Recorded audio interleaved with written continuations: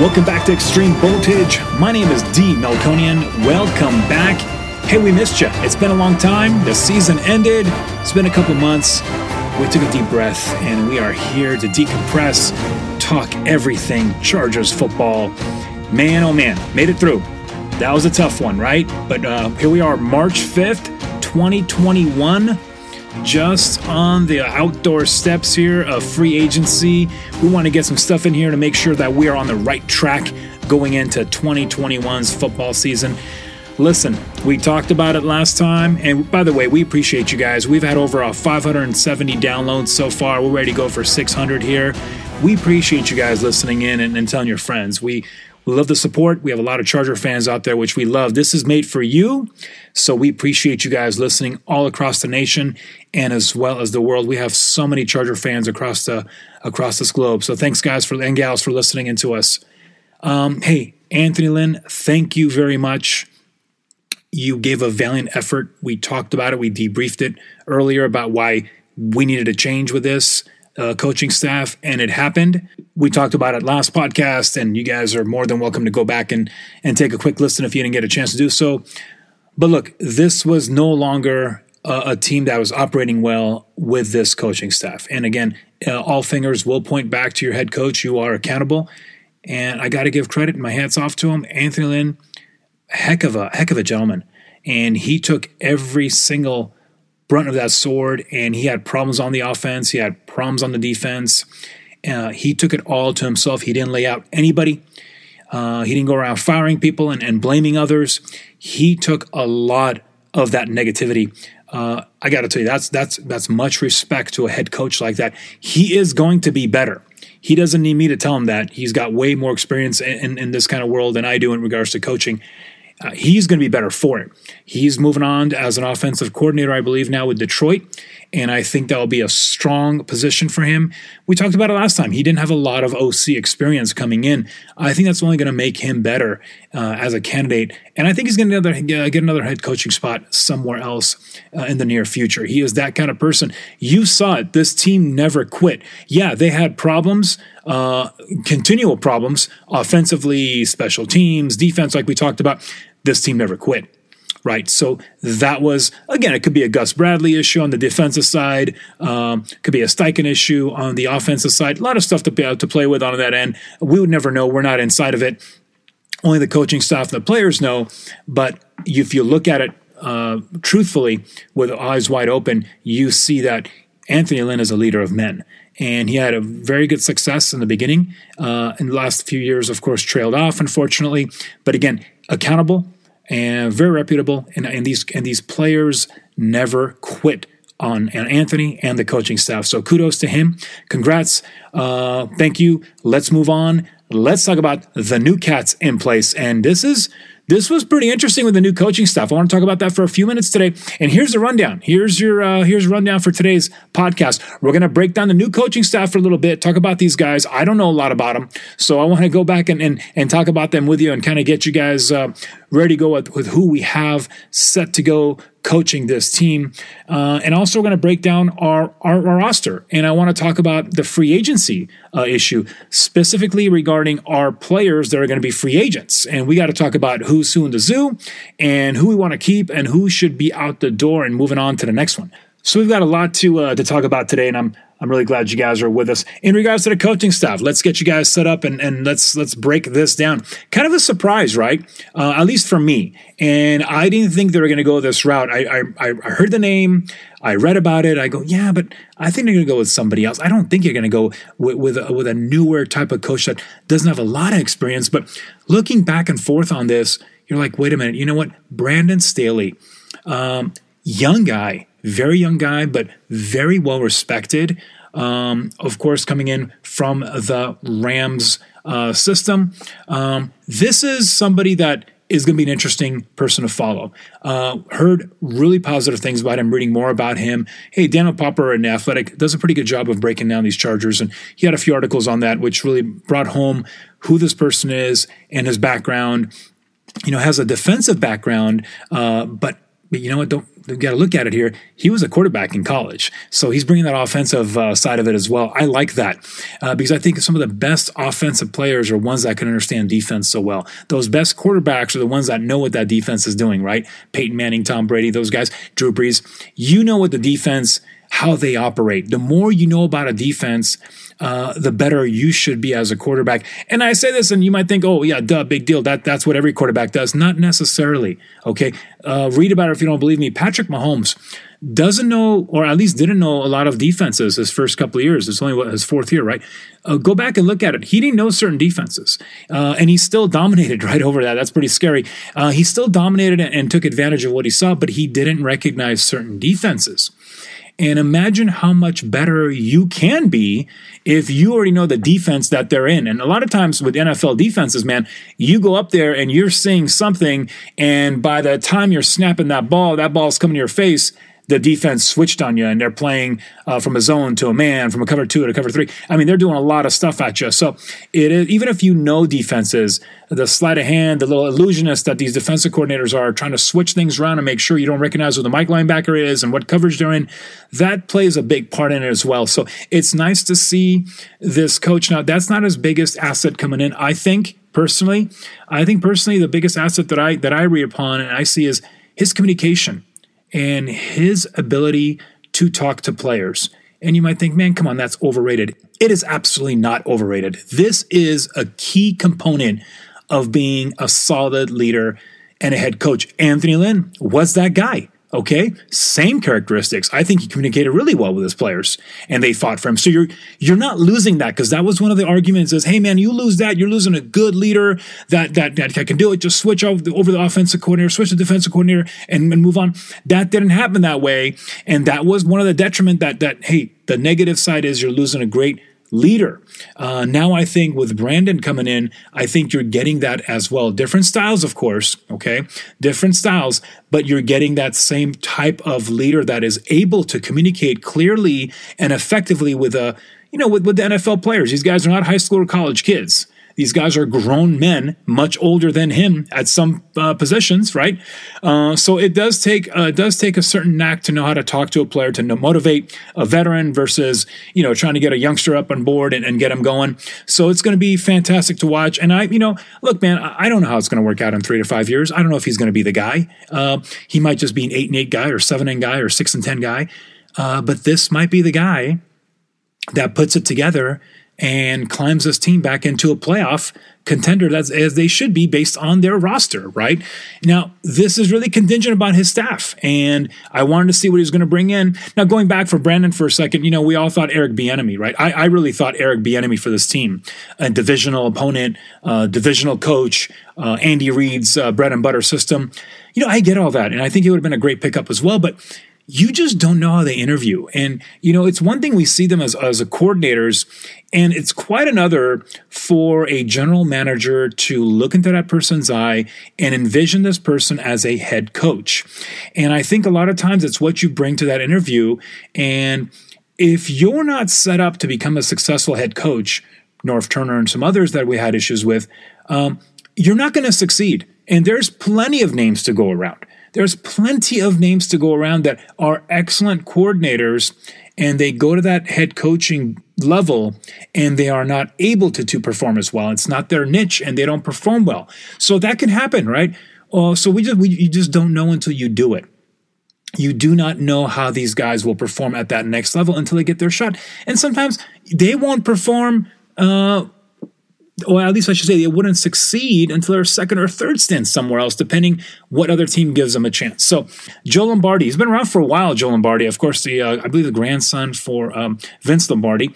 Look, formerly a Saints quarterbacks coach, offensive coordinator as well. I think he did a little short stint in Detroit Lions for a year and a half.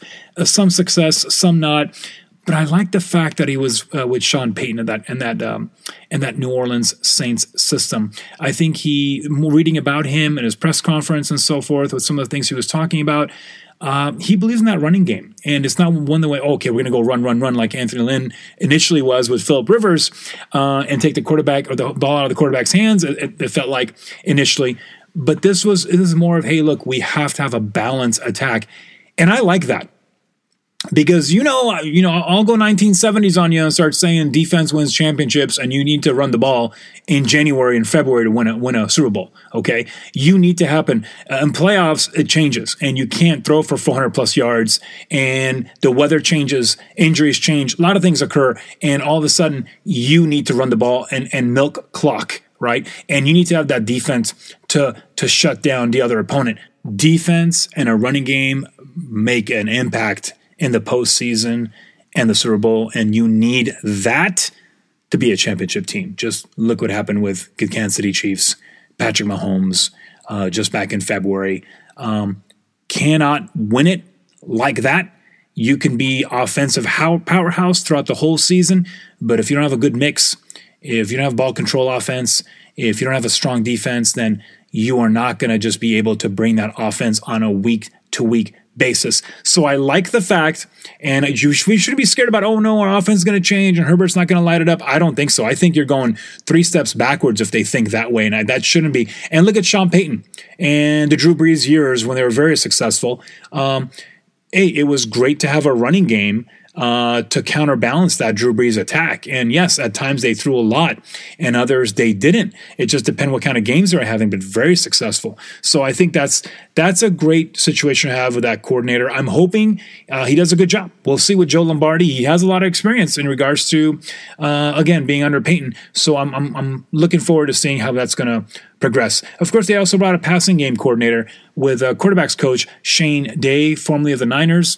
So we'll see how that works out. I like that system. Let's see how that's going to transpire here. And of course, the O-line coach and also the running game coordinator is going to be Frank Smith, Raiders tight ends coach initially. So we got some good stuff happening on that offensive side, I think. Defensively, brand new, Ronaldo Hill was a defensive backs coach with the Broncos, and he is now the defensive coordinator, first time up as a DC. So he's going to get his first stint here. The running game coordinator on defense will be Jay Rogers, also a linebackers coach, who's formerly from the Bears D-line coach. So we've got that happening. Of course, the D-line coach is Giff Smith, and he is from Lynn staff. So I think he's only one of the former coaches from Lynn staff that's going to be staying on. So good to see that. Of course, the special teams coordinator is Darius Swinton II, and he's formerly a Cardinals assistant special teams coordinator. And that was a huge point of issue with the Chargers this year. Remember, Anthony Lynn actually tried to take over that staff, that squad, I should say, special teams-wise, so many problems. So we'll see how that gets straightened out. I'm seeing a lot of younger coordinators here getting on. So it's going to be a lot of assistants moving up to coordinators. That could be an issue. We'll see how that progresses as the season goes on.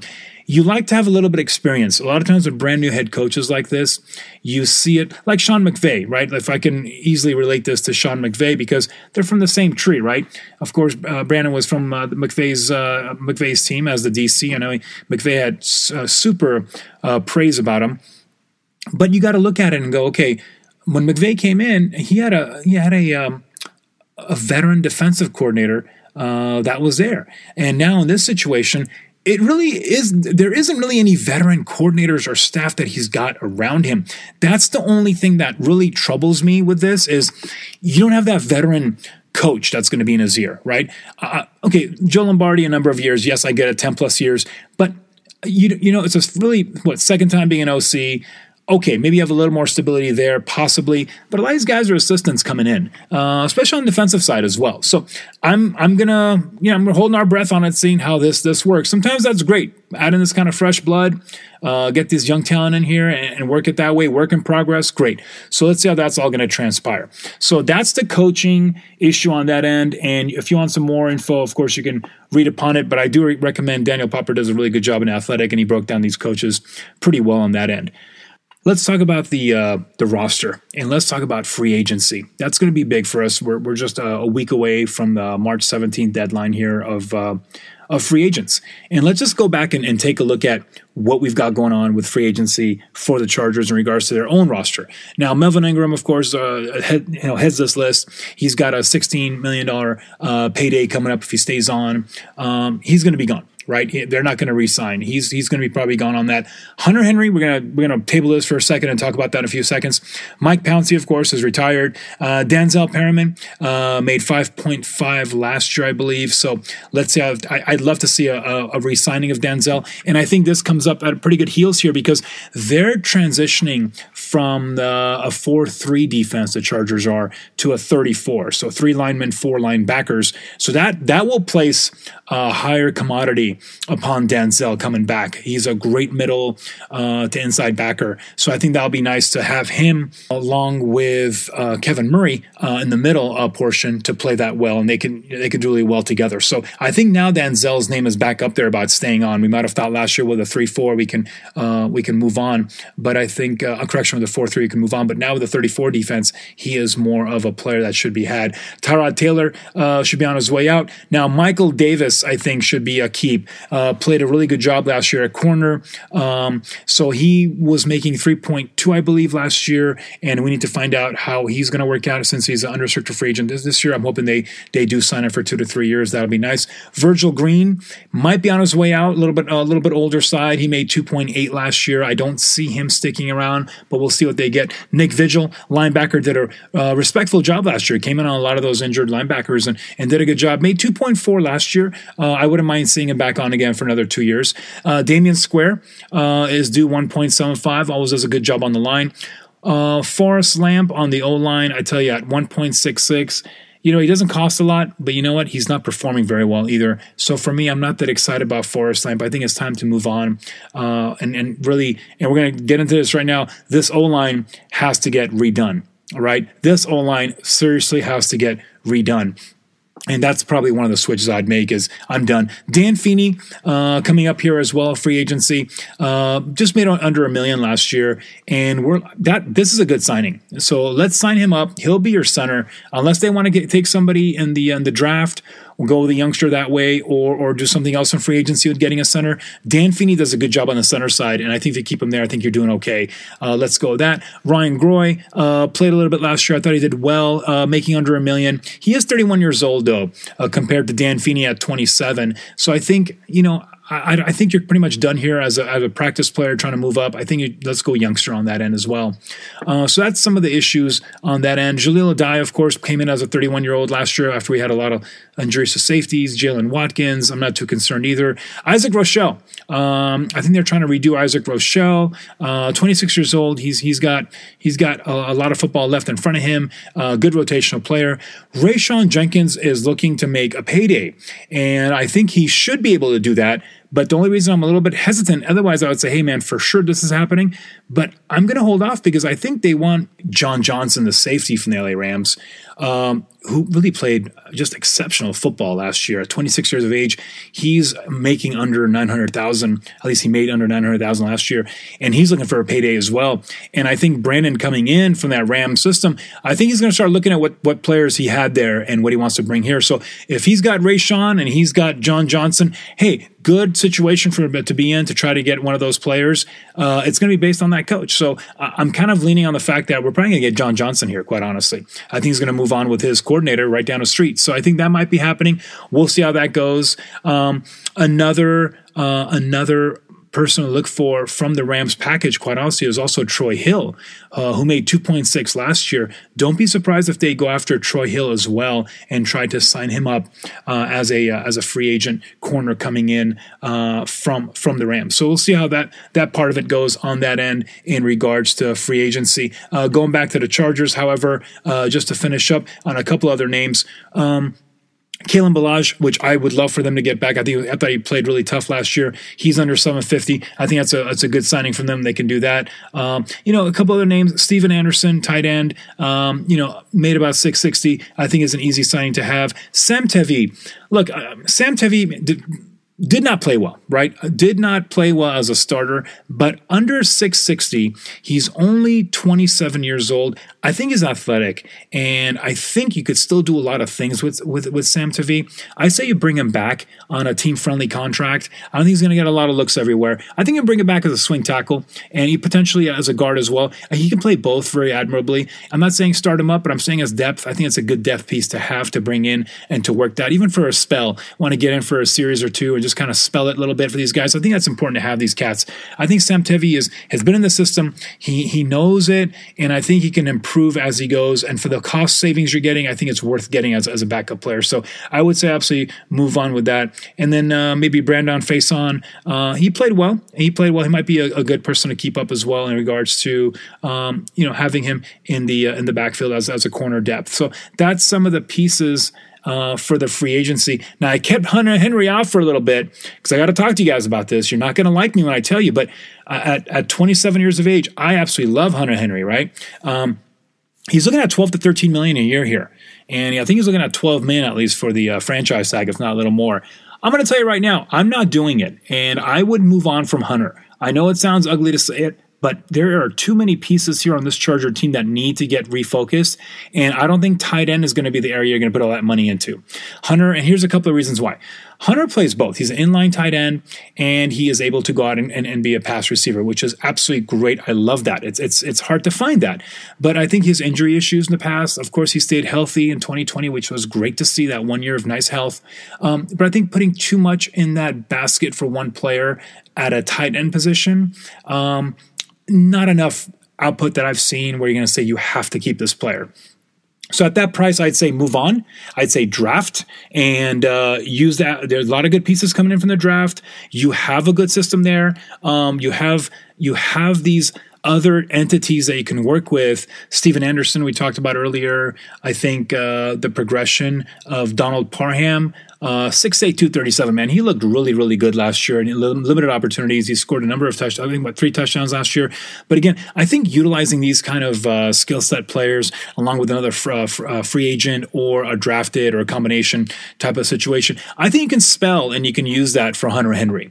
I think you're able to utilize that really, really well. So don't be scared to move on from him. He played admirably, but I think it's too much resource to have in one person in that position. So I'd be moving on from Hunter. So that's my take on that end. Utilize the monies that you're going to save, and let's work on that for the O-line, specifically the interior. In regards to free agency, I'm going to break down 4 things for you. 4 ways to improve your team. Okay, 4 ways to get players through the draft, and this is kind of in order with the potential best way to attain players through the draft. Right, you're getting young players through the draft, and they cost much less than a free agent. So number 1, you get them. You have them for at least 4 years, right?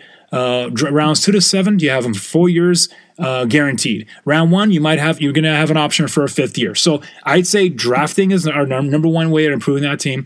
Number 2, free agency, right?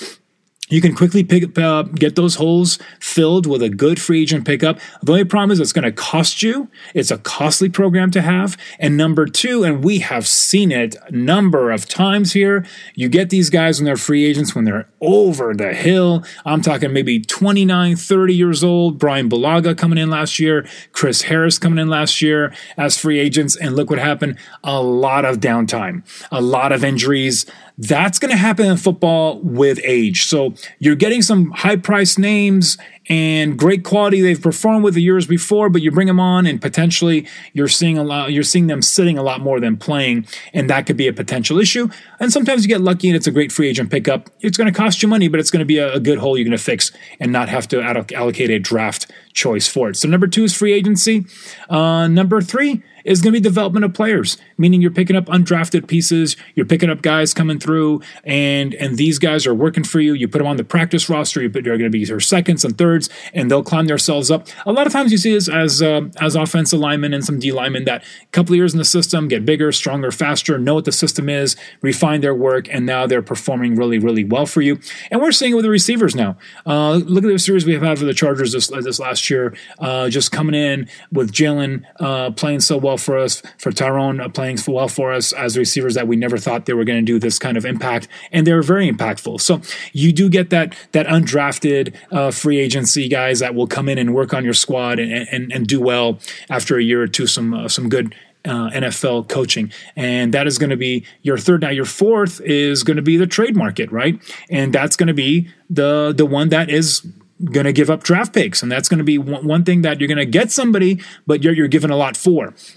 So that's your 4th way of attaining talent. So in regards to the O-line, This year, it might have to play all four factions of it. Obviously, you cannot do a draft and get the whole front line set up as draft picks. Just, it won't happen. Yeah, I know you got 7 spots or 8 spots you can have this year in draft, but you're not going to get all a quality lineman, right? That's probably not going to happen. You're lucky if you get 1 or 2. So yes, for sure, I think we have 4 picks in the first 3 rounds. I would not be surprised at all if there's 2 linemen drafted in the first 4. But I think you have to also be careful because, as you know, when you draft, you've got to be very careful that you're not drafting for need specifically because, with the exception of quarterback, of course. Because if you do so, you're going to lose a lot of talent along the way. So if you're reaching to get an O guard or an O tackle, you got to be careful because if you grab somebody in the first or second round and there's a stud receiver, a stud running back, or a stud defensive lineman, or a safety, or a corner, specifically what they're charged looking for this year as well, you can't lose on that either. You got to grab the talent. You can't, at least, with Tom Telesco, he's got to move down, right? You got to move down, allocate, get some more picks, and do something else because you can't just focus in on my line is not good, so I got to draft all. It's not going to happen that way. You're going to give up on a lot of good players, and a year from now, you're going to look back. Well, I should have grabbed this guy, and I should have grabbed that guy, and you should have known. Well, obviously, this changes very quickly, so. That's the issue. So I think it's going to be, trifold on this. It's going to be a factor of drafting, aspect of free agency. There's a lot of good free agent guards this year as well that's out there. So I think it's important to take a look at it and see if you're able to get anybody in the free agent market.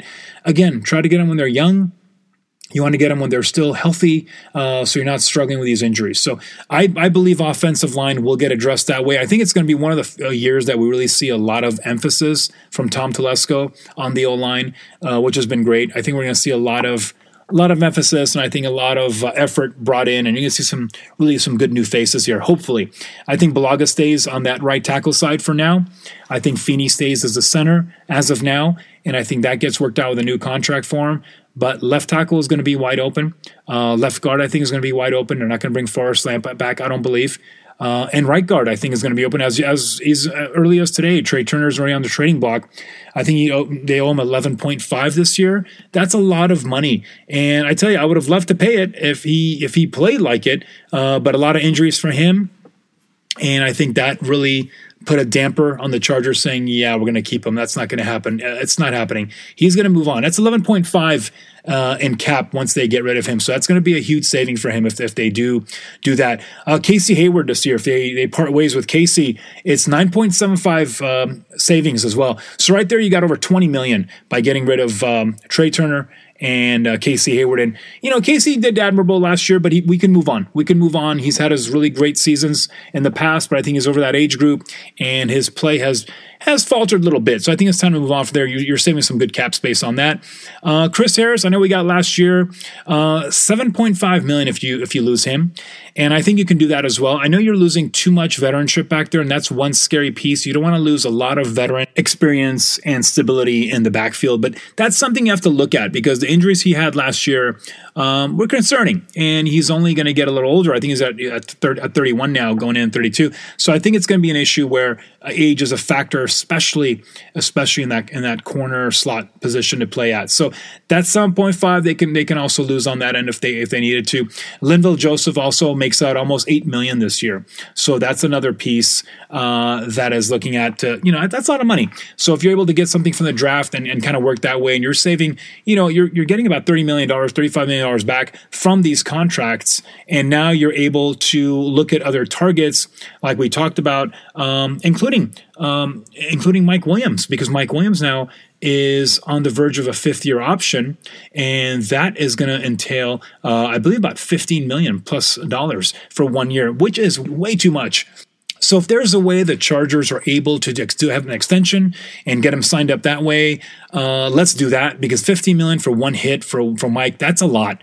That's a lot to give up in 1 year. So they got to work on that a little bit. That's not something they want to look at. I think more of a 3-year or 4-year contract to Mike would work well. Maybe $10 million a year is what I'm looking at with a 30 guaranteed. Or if they want to part ways with him and do a trade on that end. And I know the Ravens had a talk with their right tackle that want to move to left. If there's an issue there, they can maybe do something with and get a tackle in play for him. That'll be great as well. So things to look at before the draft, and let's see how that works out on that end. But it's going to be interesting. The cap went to 181 this year, which is not a lot based on what happened last year with the pandemic.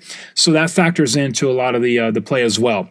Again, the fortunate part is we have certain people under wraps. Keenan Allen's under wraps. We've got Justin here on his rookie contract. That helps out a lot.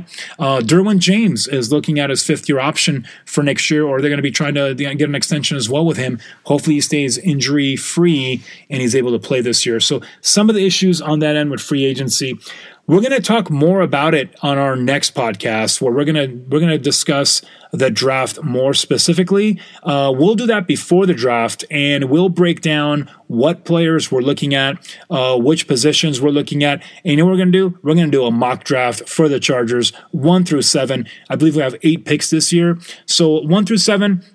We're going to do a nice little mock draft. I'll let you know what players I like and what positions, what they should be going after. But we'll get a little better rundown of who's who in the zoo. A lot of the pro days are happening as we speak. So it's going to be kind of fun to start seeing what's happening on that end and reading more about these cats and getting some film study on these guys. But it should be fun. It should be a pretty decent draft for O-line, so that's going to be good. But there's a lot of stuff happening. A lot of great receivers coming out as well and some good corners. So I think it should be a good, talented draft for us. But again, it's all facets, right? We've got free agency to worry about as well. So we'll discuss that as well. Hope everyone is doing great and staying safe. I'll catch you guys back before the draft sometime in mid-April. We'll do another one and we will discuss it all then. Want to thank our music composer, Kevin MacLeod, with Strength of the Titans and of the Ice Giants. And you can find Kevin on filmmaker.io. But again, thanks from my man across the glass taking care of our sound today. And that's Mr. Tyrell Mad Dog Wiggins. Appreciate you, Mad Dog. We will catch you next time. You can always get a hold of us at Extreme Voltage Podcast. Tell your friends. We'll catch you soon. Take care.